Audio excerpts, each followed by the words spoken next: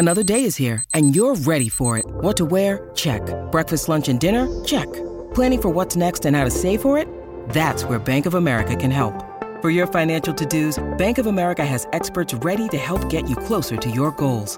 Get started at one of our local financial centers or 24/7 in our mobile banking app. Find a location near you at bankofamerica.com/talktous. What would you like the power to do? Mobile banking requires downloading the app and is only available for select devices. Message and data rates may apply. Bank of America N.A., member FDIC.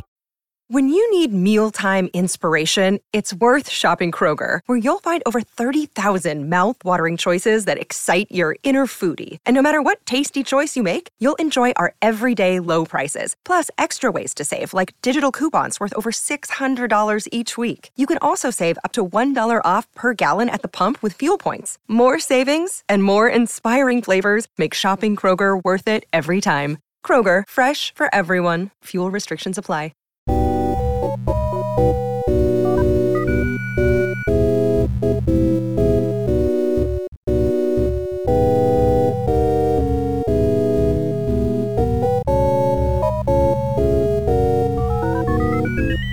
Ho, ho, ho.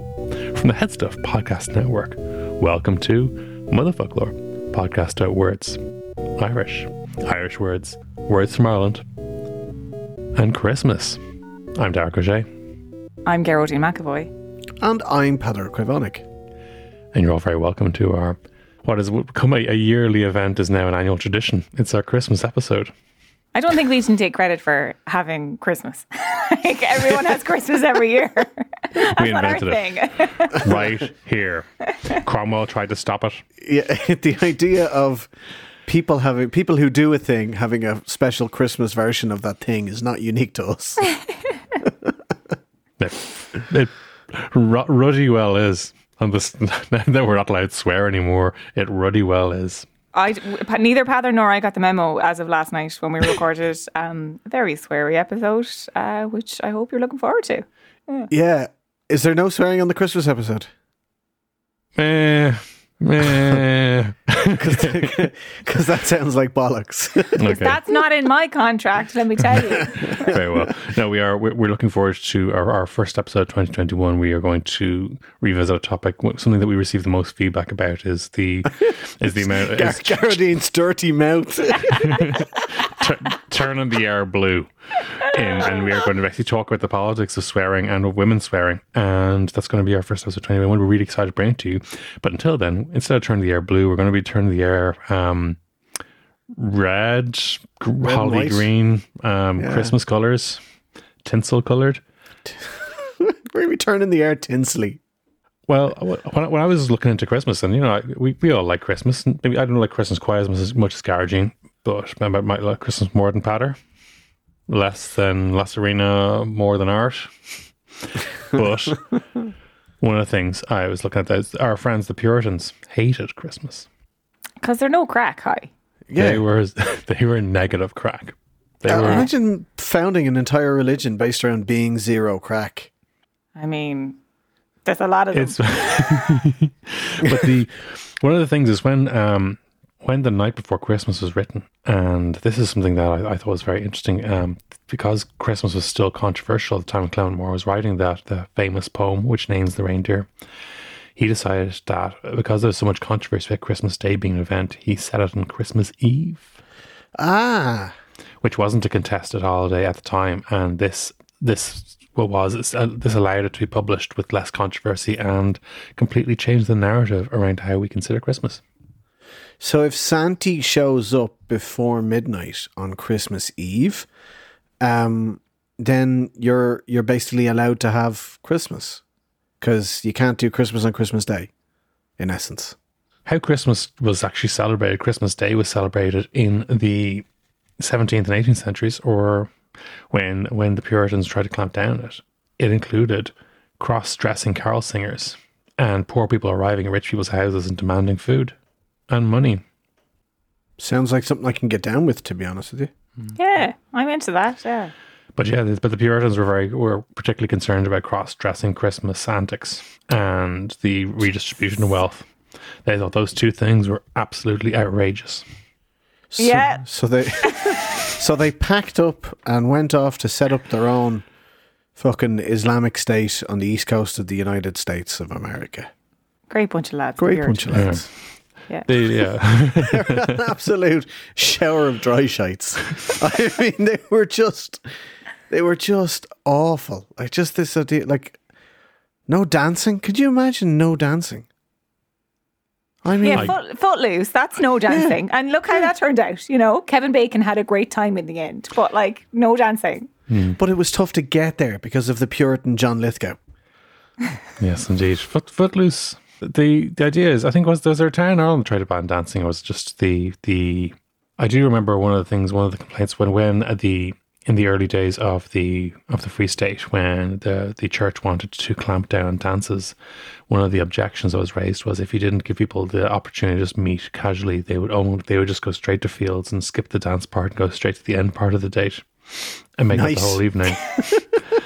I love the logic of that. Like, we want, a bit of foreplay beforehand. Essentially, that's what you're allowing for. If you ban dancing, there will be nothing but shifting going on. Yeah, exactly. That's not what you want. I mean, that's said by a person who's never been to a dance. I don't know. I mean, plenty of shifting going on. Let me tell you.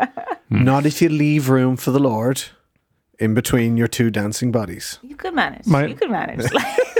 My mother's theory about the word shift was when I wrote an article like this, when Maura Higgins made the phrase very popular, beyond Maura these Higgins shores. invented shifting in 2018. This is the thing.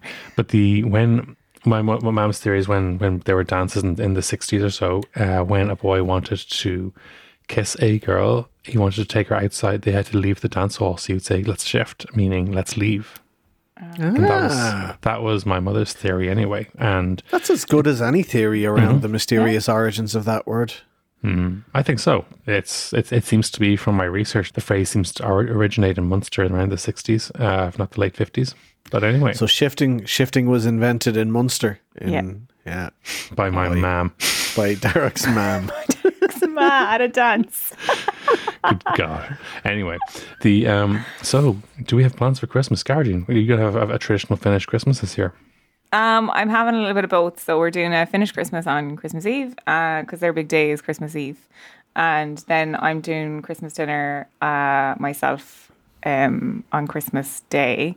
And I'm actually really excited about it because my mom I love her dearly. She's a control freak. So like, do you know when you're like to your mom, do you need any help? And she's like, no, I'm grand now. And then just 10 minutes before dinner, she's like, none of you are helping me. That's my mom. So you've ruined Christmas. Yeah, I work so hard and you do not, and you're in there watching the telly. Anyway, so it's nice to have a little bit of creative control for the Christmas.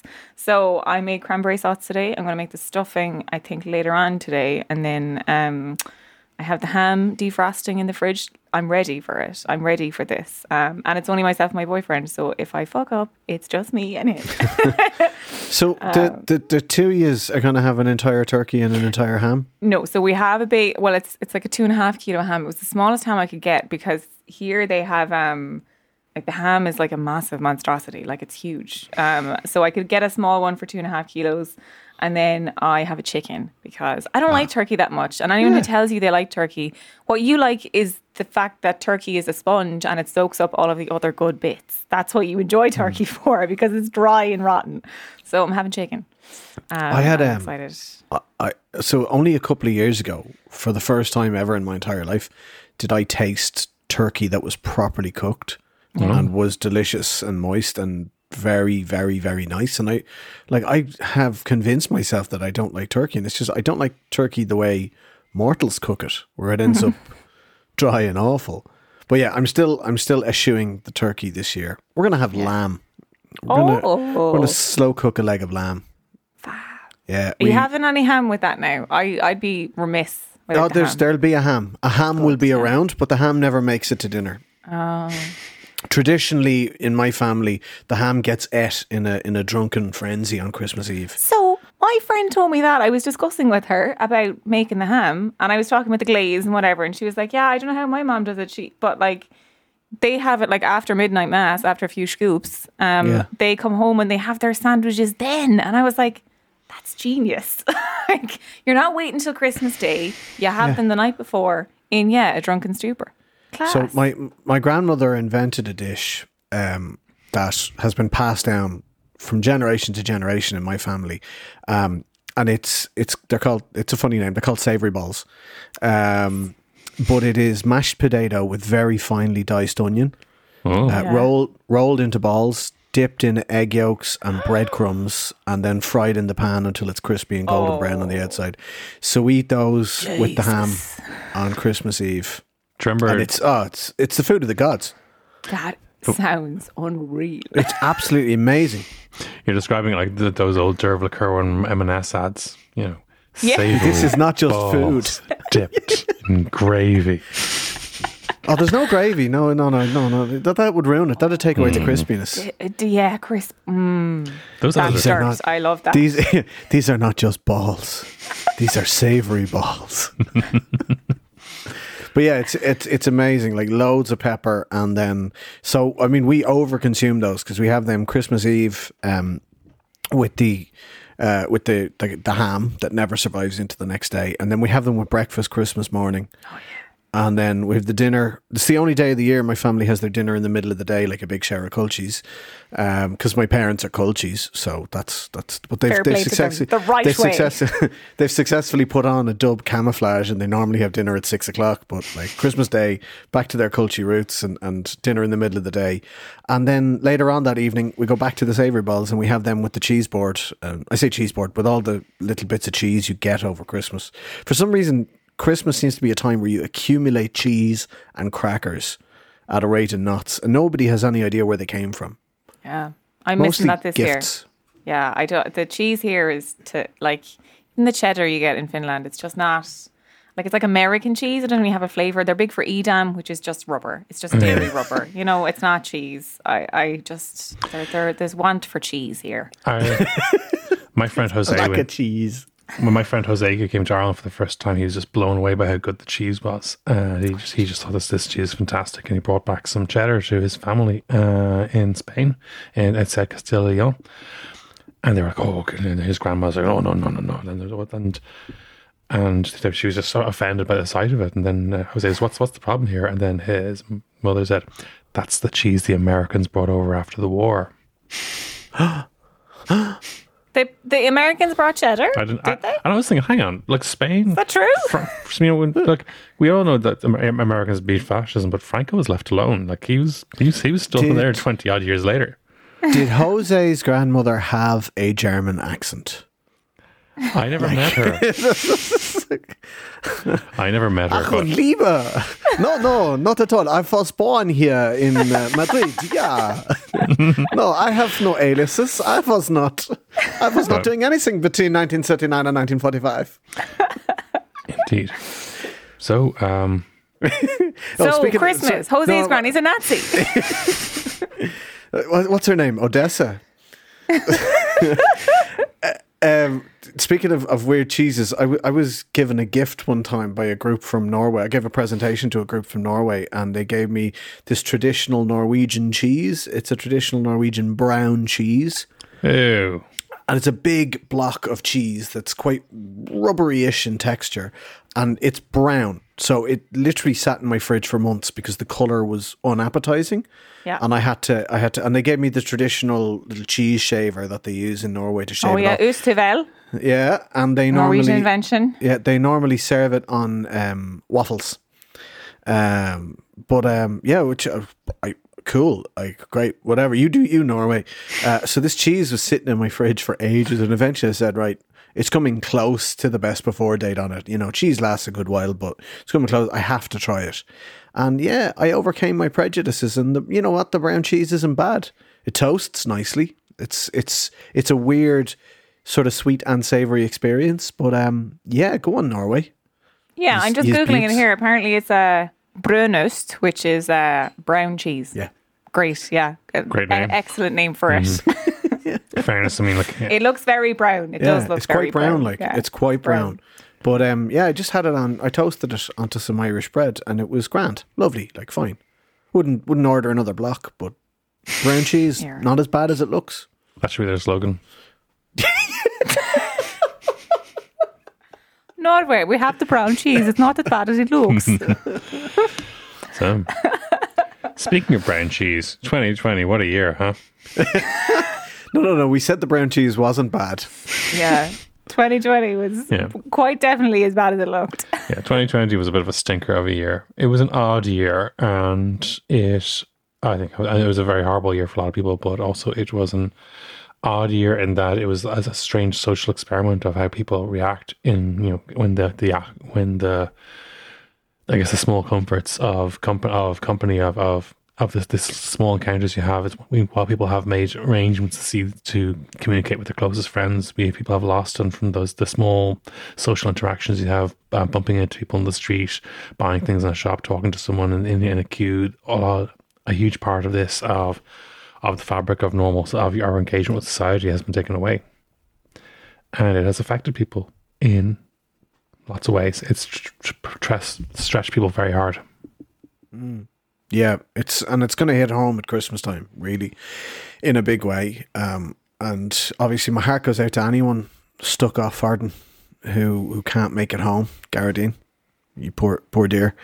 But I mean, like, the biggest complaints I see are people whinging that they might not get to go to the pub on Christmas Eve, and it's like, cop on, let's just have one shit Christmas so that we can have a good one next year. And hopefully, there's a lovely saying at Christmas in Irish, Gomerimid ar fad bio ag an amseo rish. Like, Gomerimid bio ag an amseo rish means may we all remain alive until this time next year. Yep. And like, that has never been more appropriate, like in the entire history of that phrase. It's like whoever came up with that phrase for the first time probably came up with it like at a time when life expectancy was a lot lower and a lot more diseases were fatal, and it probably meant a lot at the time, and then it lost all of its meaning along the way. Gomerim with Bjor or an Amsha Rish was just like, yeah, cool, great Christmas, looking forward to the next one. But now it really means, oh, thank God there will be another one. And we can just struggle through this one. We can just struggle through this. Just do without our pints. Do without our, spitting on each other's faces or whatever people do for fun. All of the stuff we're not allowed to do anymore. Like, no singing. Absolutely no singing at Christmas. That's going to be very upsetting. Yes. Yeah. I think there's something nice in, not the not singing. I mean, that's no crack. But like, there's something nice in a sense that, so a few Christmases ago, I spent my first Christmas away from home, and it was very hard. I found it really tough, particularly considering they don't do anything here on Christmas Day. So like, Christmas Day was like, had Stevens's Day vibes, and everyone was just like stuffed and chilling. And I was like, but everyone at home is having a fun time. So I struggled a little bit with that. So thankfully I've been through it before once. And I think there's a little bit of solidarity in it this year that like, I know I'm not the only one having a weird, different Christmas. I know I'm not the only one who hasn't seen my grandmother in a year. I know I'm not the only one who hasn't seen my parents since, however many months ago, when I was very lucky to be able to go home for a little while. And I know that, yeah, it's a tough Christmas, but I think I'm finding a solidarity in, I'm not the only one who's having a tough Christmas. And like you said, if we get through this one, hopefully the next Christmas we'll have like a Roaring '20s style Christmas. Do you know, when they all went nuts after the old Spanish flu? We survived! Woohoo! That makes so much more sense now, I think, because we never really talked about, I mean, when we talked about the 20s before, our entire concept of the 1920s was revolved around this idea that people were partying too hard right before the Wall Street crash. We never saw that they were partying hard after a pandemic. We never saw it that way. And our conception of that entire time was probably was very unfair. We just saw them as fools marching towards an economic crash. And when you actually look at graphs of the 20th century economy, the 1929 crash is nothing compared to the ones in the 80s and even in the 21st century. But I mean, compared to the actual the levels of dips, they didn't have the institutions in place to actually deal with them at the time. Yeah. Yeah, the wealth wasn't as was over concentrated. It wasn't as concentrated in big corporates. So the likes of like one big bank collapses and all the other big banks are relying on it and they fell down. But there wasn't as much wealth spread throughout the entire economy. And, the phrase negative equity was not a thing in 1929. So if you were rich enough to have a house, you were probably going to suffer the effects of the 1929 Wall Street crash. But that wasn't a lot of people, comparatively speaking. So it hit people who were borrowing to fund the expected lifestyle, which is basically anybody with a mortgage in 2008. So it was different. But you also have to add in to the Roaring Twenties vibe is that anybody old enough to be partying during the Roaring Twenties, like anyone who was older than a teenager, was in some way involved and definitely affected by the greatest industrialized slaughter that humanity had ever seen in the previous decade. Yeah. They're like, there had been no such thing as a world war before 1914. And especially when the Yanks joined in 1917. And then all of a sudden, literally every single person who's still alive after the Spanish flu and able to hold up a champagne glass or wear a tuxedo was in some way directly involved with the slaughter of millions in World War One. So you're fucking right. Like, geez, we were so, like, that kind of thing will never, I mean, I hope it'll never happen again. But I mean, we'll never go through that. We're like, you know, one out of 5 of your mates don't come back. Yeah. And, you know, fucking right, I'm drinking. Yeah. I'm going to spend that entire decade in a paralytic mess.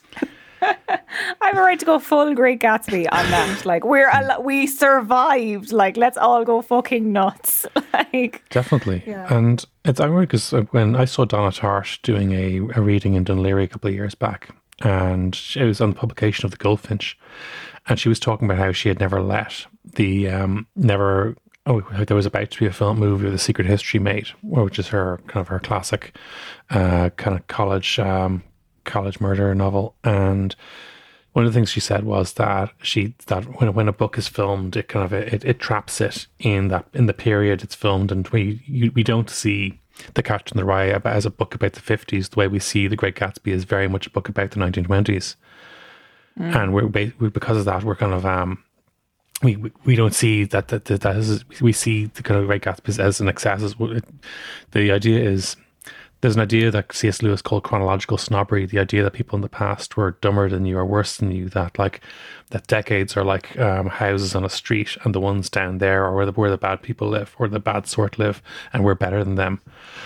And that's this idea of whereas we think now, possibly, hopefully with a bit of wisdom, a bit of art, we can actually see people in these times. We thought, oh God, why was everyone so thick then? I mean, people will be thinking of us that way in 50 years' time.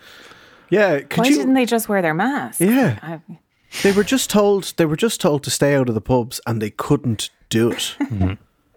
They couldn't do it. They had more technology in their pockets than was in the rockets that went to the moon 50 years earlier. And then they started using it to doubt if the moon existed at all. Oh my God, I saw an amazing meme this morning. Somebody shared it. I think it was a TikTok video. But like your mom 20 years ago was like, what are you using there? What's that? Microsoft Messenger, is it? Would you be careful with that now? You can't trust everybody on the internet. They might not be telling the truth, and they might want to just lead you astray. So don't trust everything you see on the internet. And your mom now, it's like, no, look, the vaccine's got a microchip. You know, my friend Karen shared this thing on Facebook, and it's 100% true. So I've done the research. I saw it on Facebook. Barbara shared it. And sure, what would Barbara be doing but sharing fake news? I don't think so. Sure, Barbara has a son, an accountant in London. Yeah, in London. And he's flying home now he's not allowed to fly home for Christmas. So what he's doing is he's sneaking into Scotland, and then he's going to go to Belfast, and then he's getting a lift down from a fella from Belfast as far. It's like, what? I need to lie down. I know we've made up this woman, but people are doing that. Stop it. Dramatization may not have happened. I think, yeah, it's very frustrating because I think this I know it's not unique to Ireland, but the whole idea is let's have strict rules but make exceptions for me is one of the kind of is the great fallacy of conservatism in general. The idea that yes, strict rules are great for other people, but there's a little loophole here, and the idea that people think that instead of saying let's have this good system, let's have a politician arrange this medical card for me, or this driving test kind of skipping ahead of the queue for me, instead of fixing it so it works well for everyone. People don't want that the queue to work. Yeah, and a certain type of politician doesn't want the queue to work either, because then they have no largesse. Like, if you made the passport system efficient or the driving license system efficient, and if you made now passport system, I got to be honest with you, I think it's efficient enough. It's expensive, it's a little pricey, but I think it's quite efficient. You can get your passport in whatever it is, 10 days in an emergency. It's fantastic. You just have to remember to make an appointment.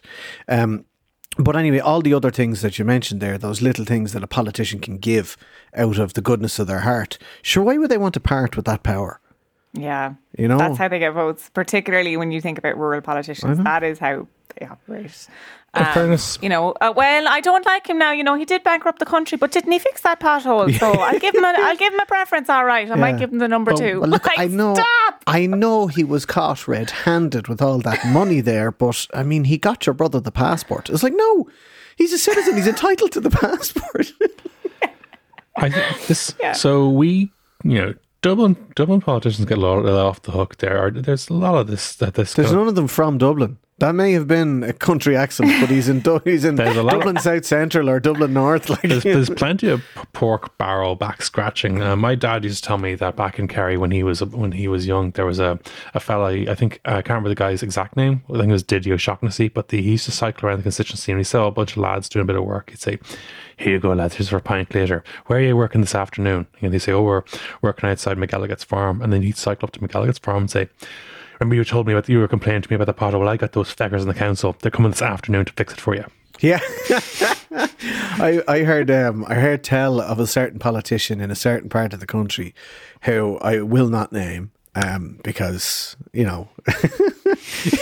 because I just shouldn't, because I don't want the podcast to be sued off the air. But this certain politician would pay a bunch of lads to wear high-vis with council worker emblazoned on the back, and just have them go out and look at the potholes in particular.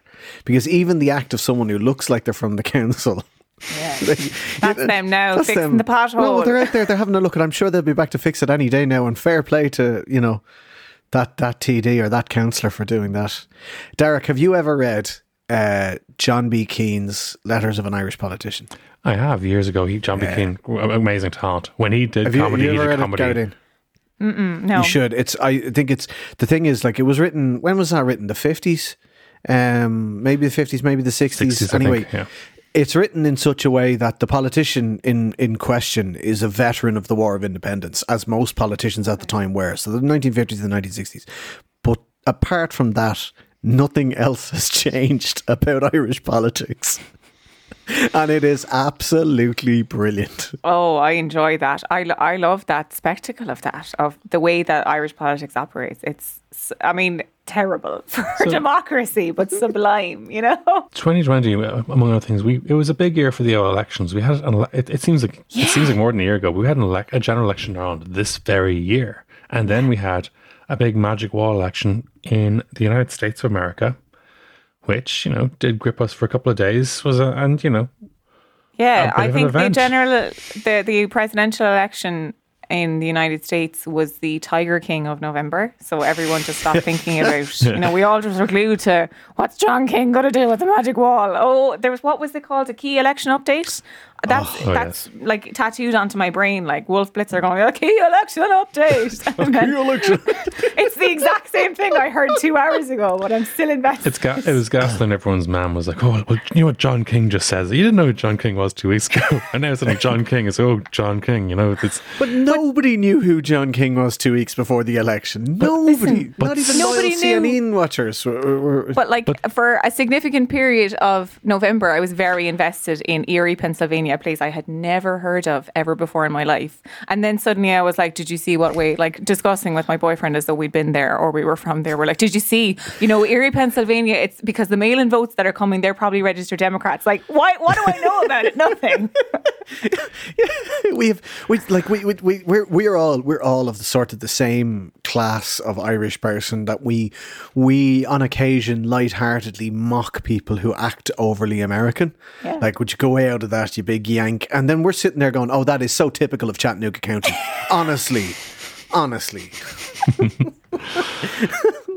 After all that the Democrats have done for them over the years, they decide to turn red in this of all elections. Typical Chattanooga County. Meanwhile, hey, Dark, what's the difference between the European Parliament and the European Commission?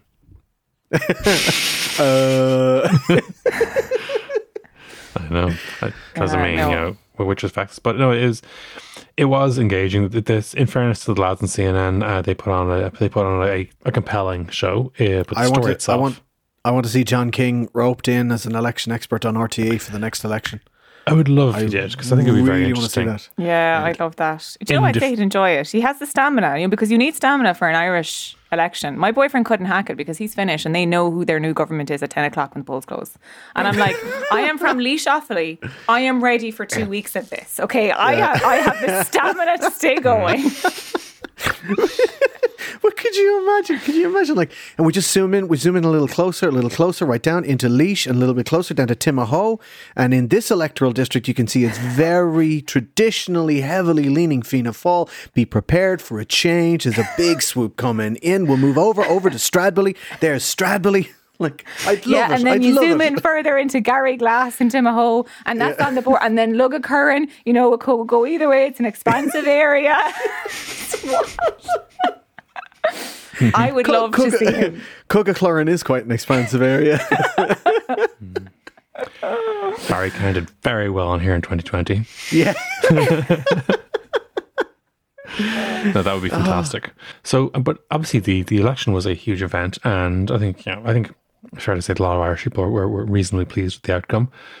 But perhaps one of the, in terms of how this event, maybe one of the literary events of the year was how Joe Biden used a poem by Seamus Heaney in his campaign in a very significant way.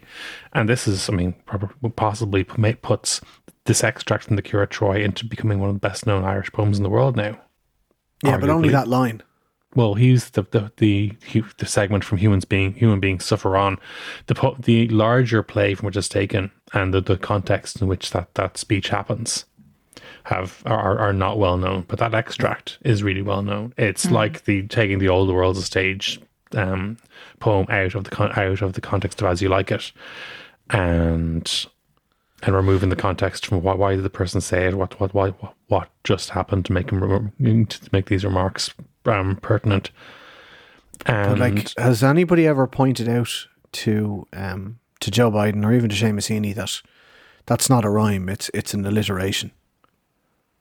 Open history rhyme. Well, Dúchas and Dóchas in Ulster Irish. Yeah, Dúchas and Dóchas. That is. Look, I actually heard that on the radio. I was listening to Fada is Farshing, Lisa Nick and Brev's show on Radio Nalifa, and she had a guest on from Virginia, and she made exactly that point. Like, I was only joking about it being people mixing up alliteration and rhyme, and I'm glad to see nobody got it, so thanks for that. But they don't rhyme. Hope and history don't rhyme in English, but Dúchas agus Dóchas are close enough. They certainly would make for a poetic rhyme. There's no doubt about it. If somebody threw that in as a rhyming couplet in a poem, I would not demand my money back. That's close enough. And Dúchas agus Dóchas. Here's hoping, because look, God, I mean, Uncle Joe, like, he's either from Louth or from Mayo, depending on who you're talking to. But I'll let him be from Mayo. They need a win. Like, let him have it. Oh, so Mayo for Sam was Mayo for Stott Ain't Verica. Yeah, that's what I thought it was. Yeah, that's what it means. Mayo for Uncle Sam, as in the depiction of America. Yeah. That makes sense now. Yeah, you're welcome. He has more of kind of a Mayo energy than he doesn't have that Louth. He doesn't have a Loudness to him at all. I mean, I think the Onion version of Uncle Joe probably was more of a Louth person. A Drogheda. Yeah. I'd never heard Joe Biden start a speech with, well. But I want him to. Can you imagine on his inaugural address, he's standing there on the steps of the White House looking out at the Capitol or wherever the hell they do it, and he's looking out in DC, and he says, well, shouldn't the guards are desperate, but the nurses are worse. Well, how's it going? Pure town. See you. I'd put you in a box. I'd box ahead of you. Oh, what a year, guys. How's that been this year, though? How has that been literally a month ago? Like, I know it feels, man. So what are our 2020 kind of memories of, this podcast has become an unofficial chronicler of Irish Twitter. And we have in our holes, but go on. Let's see how this goes. Maybe we didn't have. So what are your kind of Irish Twitter memories of 2020?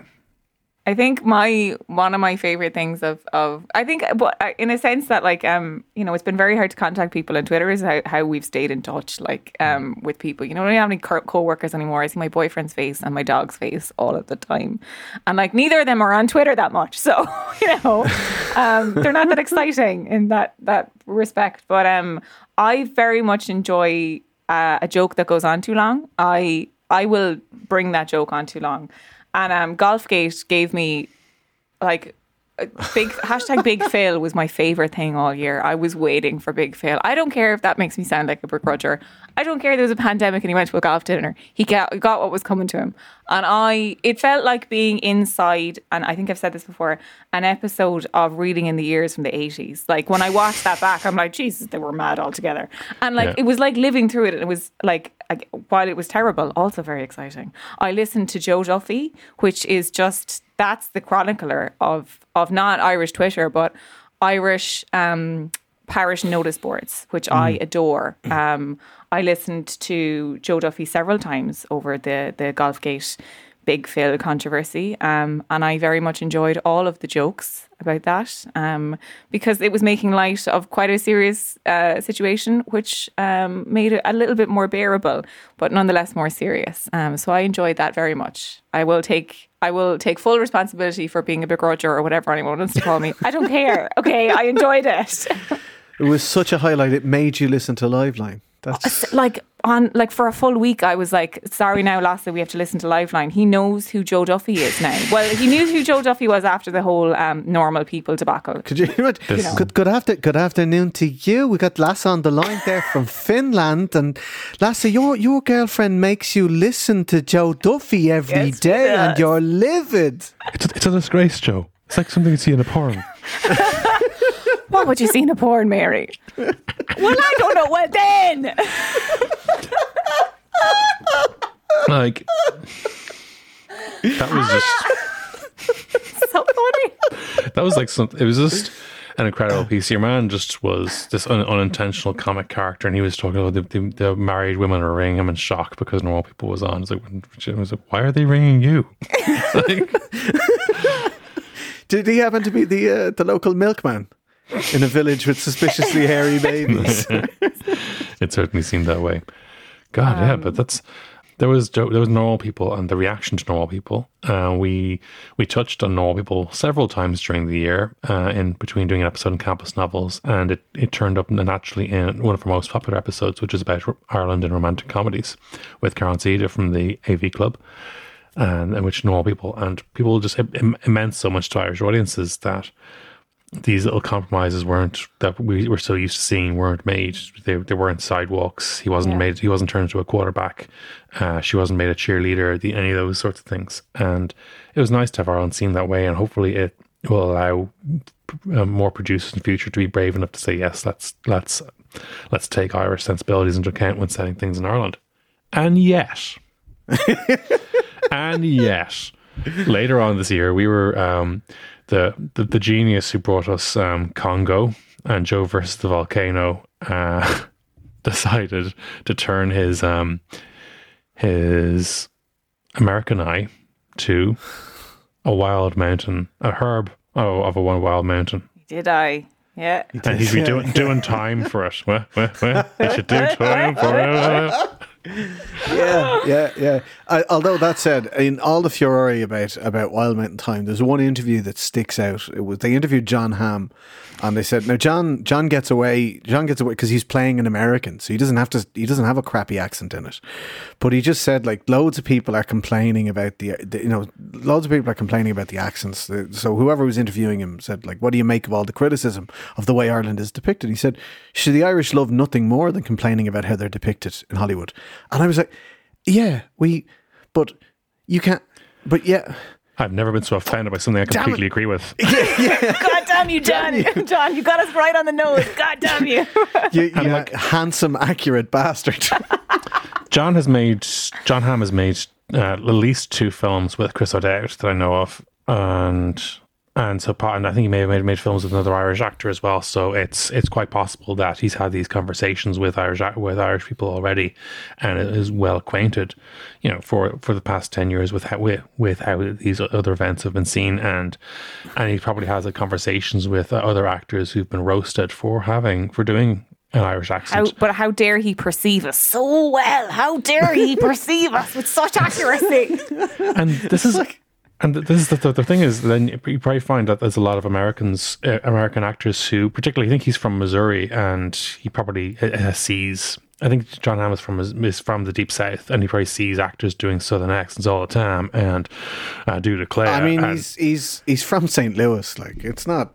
Okay. He's not from rural Alabama. Like, but it was in the broader context of discussions of actors doing accents. I think it came up that Brad Pitt has played a Canadian more times than Ryan Reynolds has, who is actually Canadian. Oh, yeah. And it's unusual enough that sometimes when these roles come up for international roles, they don't always go to international actors. Even when international actors are well established in Hollywood, they aren't necessarily, like Ryan Reynolds wouldn't necessarily be the first choice for Canadian leading man roles when they do occur, which is very surprising. It's like that. It's like that Simpsons episode. Cows don't look like cows on screen. You got to paint horses. Canadians don't come across as Canadians, so you got to get somebody else in. Like Dan Aykroyd has played a Canadian though, and played it well, and he's Canadian. I think in Canadian Bacon they had Canadian actors playing the Americans and American actors playing the Canadians. Oh, is that true? Oh, so John Candy was the Canadian, was he? I think John Candy is Canadian, but he played an American in Canadian Bacon. Sorry, he's Canadian. Yeah. But I think. It's very easy when you're discussing and critiquing Wild Mountain Thyme to get upset about the accents, but that's because you haven't, I'm not going to spoil it, but I recently had the plot spoiled on me, and I don't mind, I wasn't mad about it, but I went through, it's like the 7 stages of grief, or like the 12-step program, but it was something else. It was like multiple steps. It was spoiled on me right before bed, and I couldn't sleep till about 2 o'clock in the morning, and I kept saying to my boyfriend, who wrote it? Like, who? And he was like, go asleep. And I was like, I can't stop thinking about it. I couldn't get, for at least 4 days, I went through, disbelief, humour, anger, disappointment. It just was a multiple of questions I had about it. And I just, the person who wrote that has an Oscar for Moonlight that, Cher was in that. I don't understand. It's happening again. I'm getting pent up about it again. You need to separate and I was on the phone to a friend, and she had asked me what happened in it, and I was like, okay, I'll tell you. And she was getting angry about the accents, and I was like, no, you need to hold that anger. You're going to need it later. And then I told her what happened, and she was like, what the fuck? And I was like, girl, I know. So I think we need to, yes, critique the accents for being truly, truly terrible, but then also, it's a bad film on top of that. As Marion Keyes said in a tweet not long ago, because she watched it with her mom, she said it's not even that it's funny bad, like Room or one of those films that's so bad that it's funny. It's just bad. Just bad. The Room. Not Room. Oh yeah, Room is a different one. Room is really good. Room is the really, really good one. Yeah. The Room is, you're tearing me apart, Lisa. I did not hit her. Hi, Mark. That one. yeah. Hi, Mark. Oh, yeah. Oh, hi, Mark. That's America's Fatal Deviation. Oh, yeah, my exactly. God, amazing. But yeah, it does seem that there's two John Shanleys, or in that there's the Doubt and Moonlighting or Moonlight person, and then there's also the Congo Wild Mountain Thyme Joe versus the Volcano person. Is Congo bad?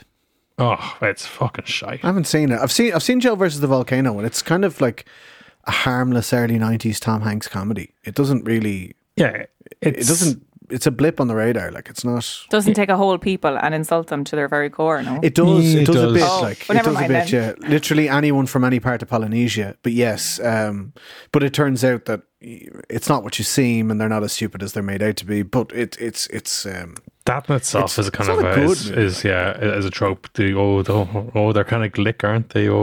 Yeah. But they say with Congo, it reminds me that they say you can tell a lot about a person from what the first Tim Curry film they think of is.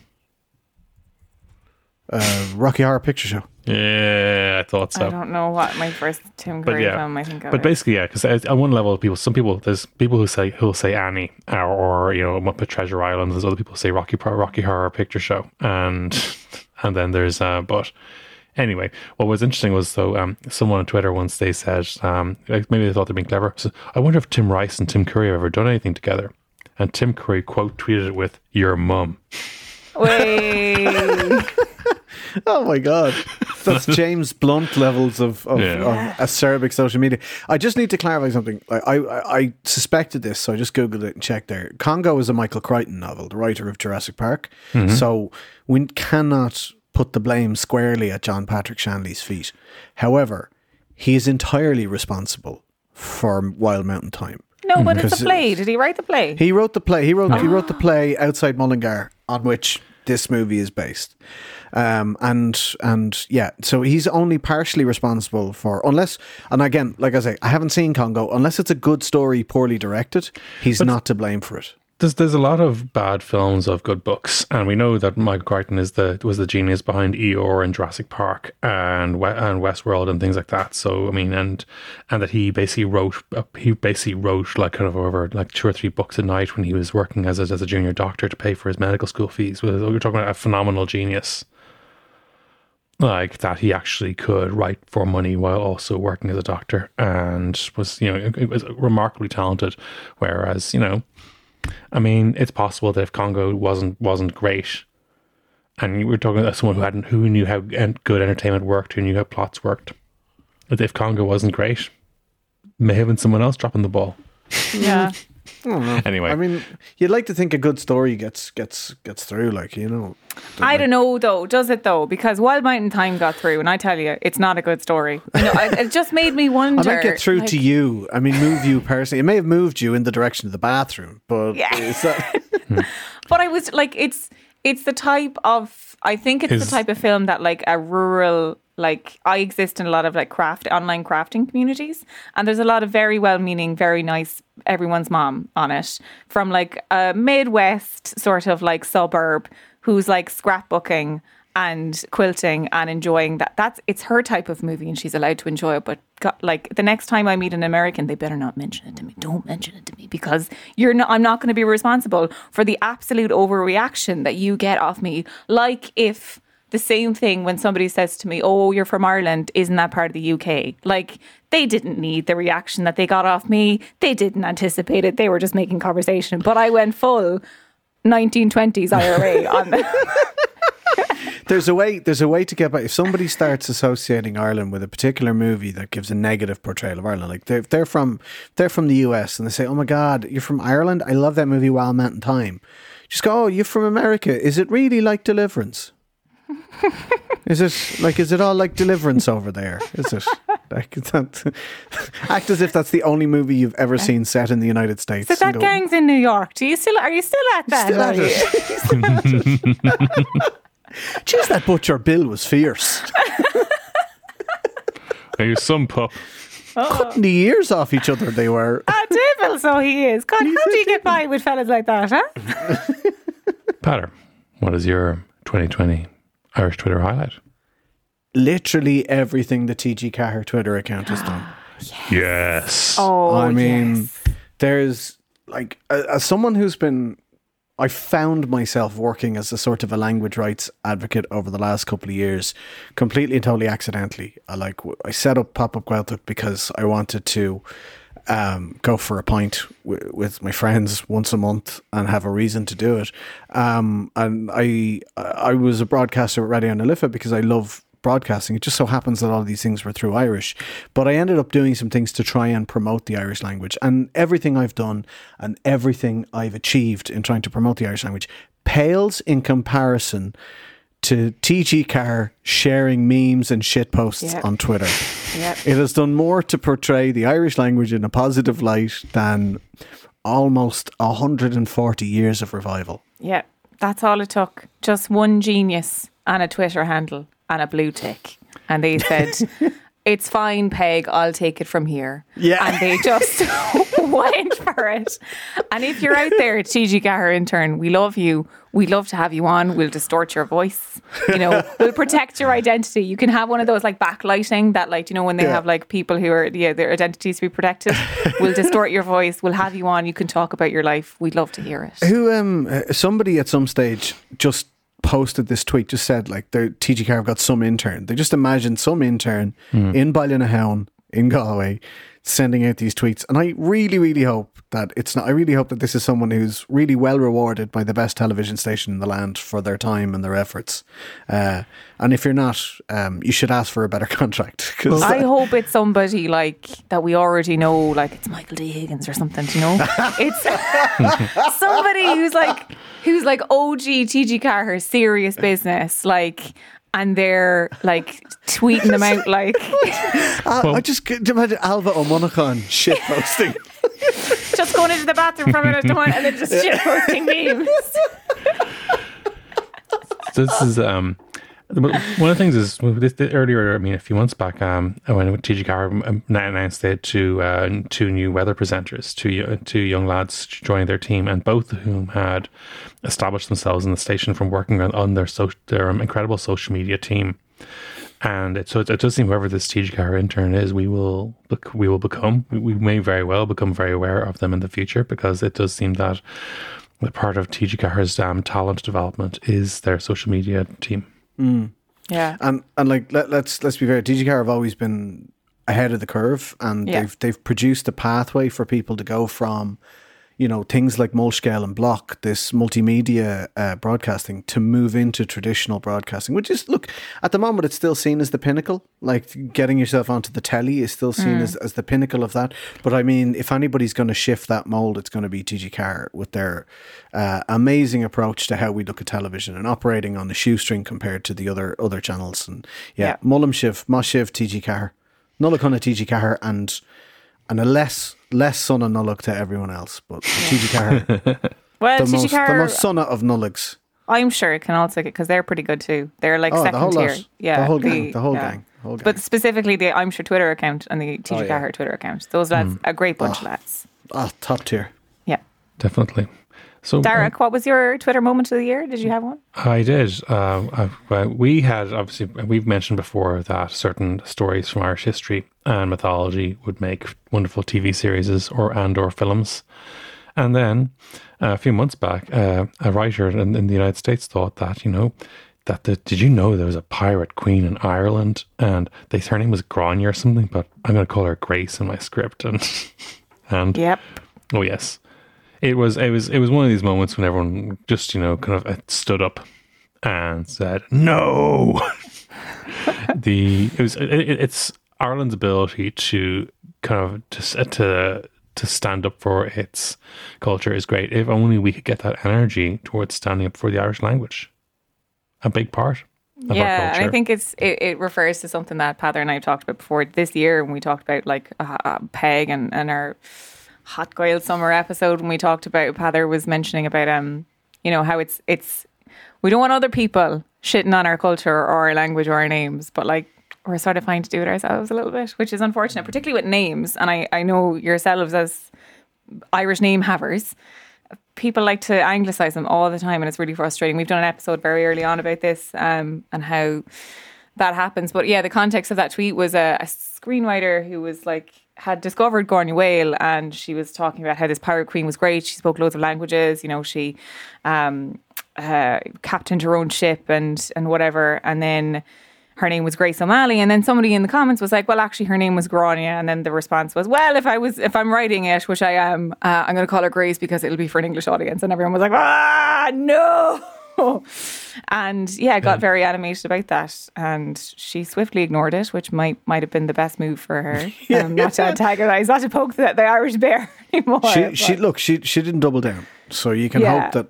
And to be fair, a lot of the times we blunder into these cultural faux pas by not realising the depth of feeling there is towards anglicisation in certain circumstances. Like, we're fine to call it Dunleary, but, don't call Grania Whale Grace O'Malley unless you're one of us. Exactly. Yeah. It's weird, but, she didn't double down. That's fine. That's grand. Yeah. There's been a lot of doubling down on Twitter. It's been a bad year for doubling down. It has. People who just do not realize that and like, I just want to say to everyone out there, it's okay to just stop tweeting. If you get a lot of people criticizing you for what you say, it's okay to just not tweet on the same subject for a minute and just see how it goes. It's okay to do that. You don't have to double down. And it's okay to actually, to like leave Twitter entirely, and because it's you're the one who's living in your own head, you're the one who's living in your own skin. And if things are that, just get out of there. You're not gonna find anything good.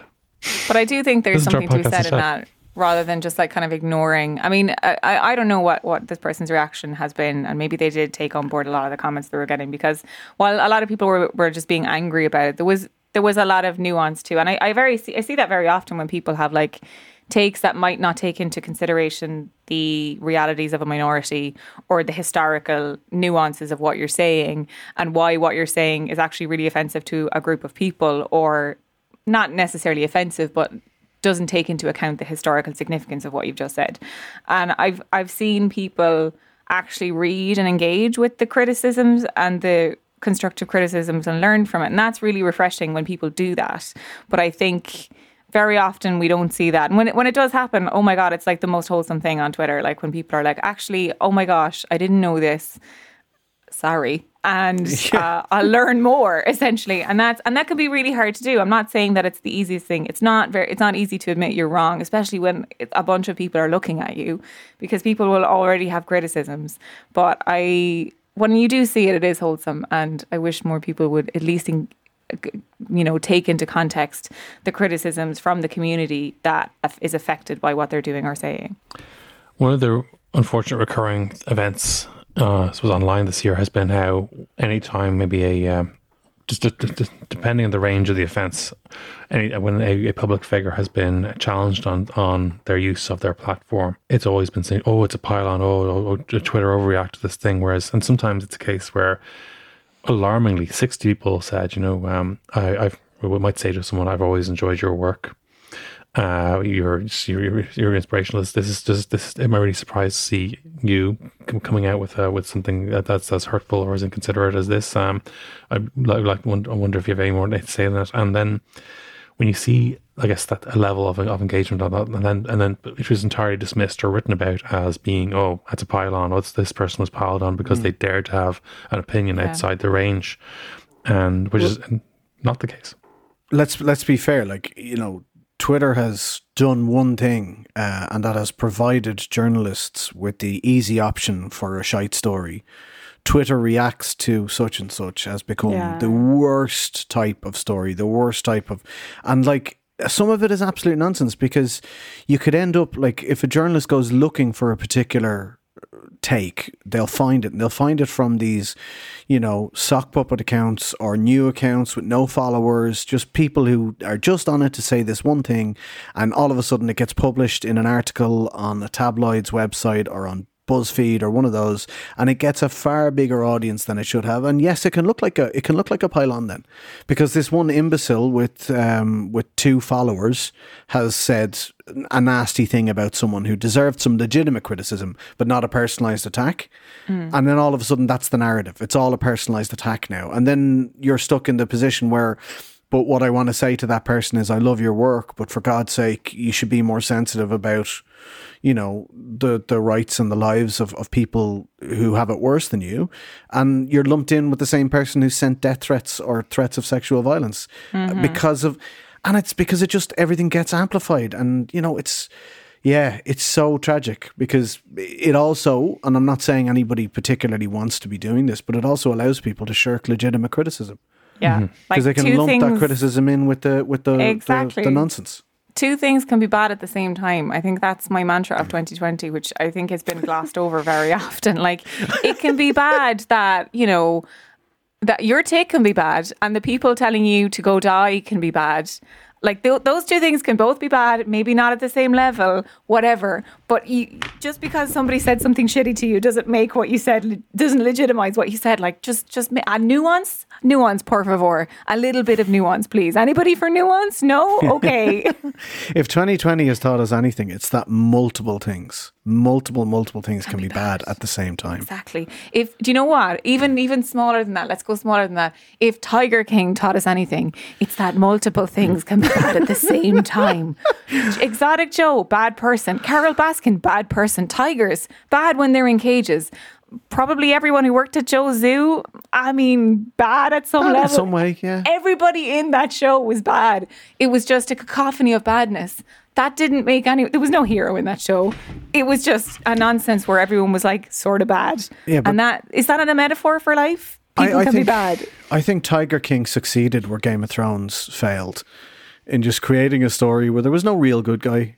There was no real hero in the end. Wild stories. Just some madness going on. Yeah, it was the greatest thing to have ever happened. I think that just is so, when we look back on the plague years, we can see like Tiger King was such an outlet. Like it seems like a fever dream now because it came along. Yeah, so long ago. I know, it came along in like March.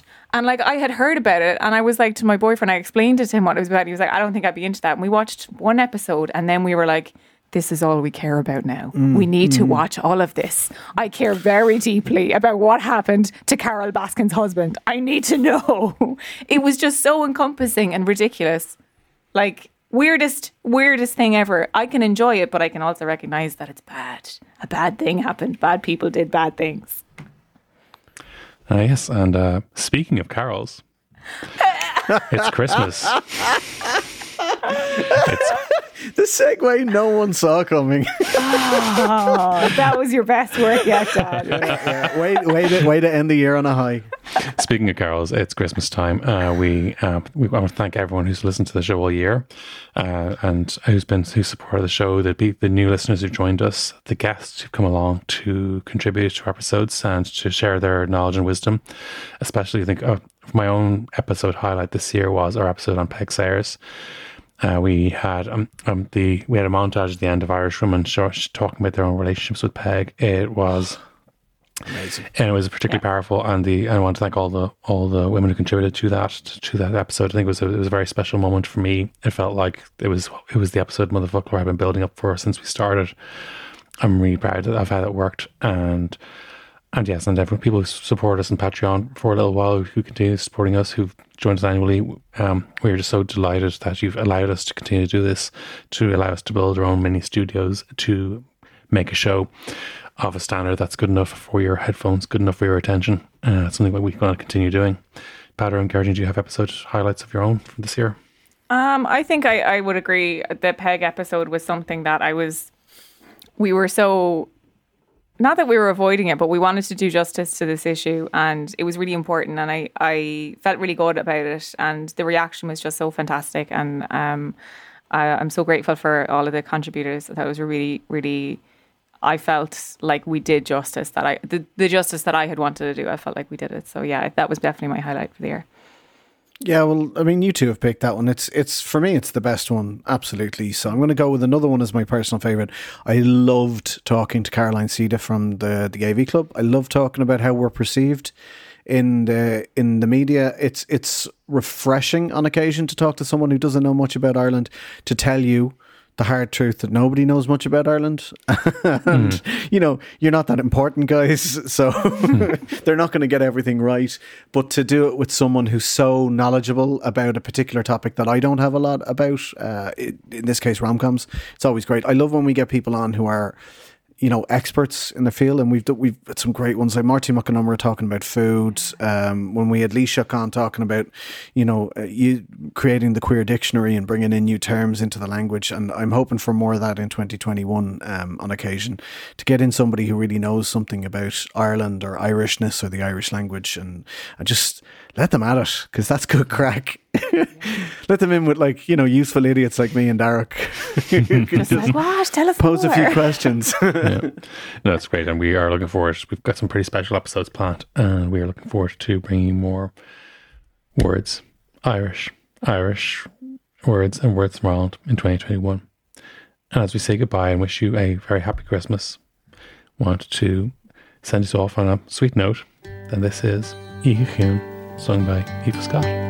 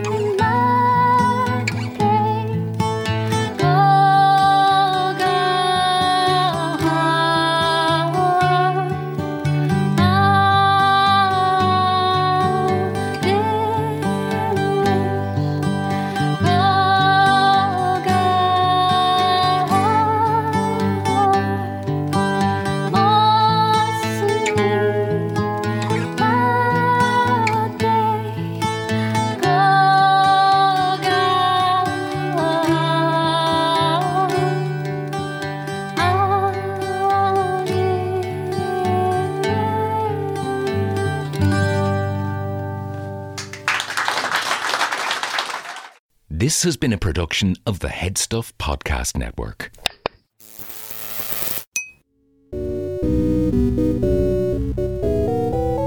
Sound too high. Me sound terrific all the way from the Finland.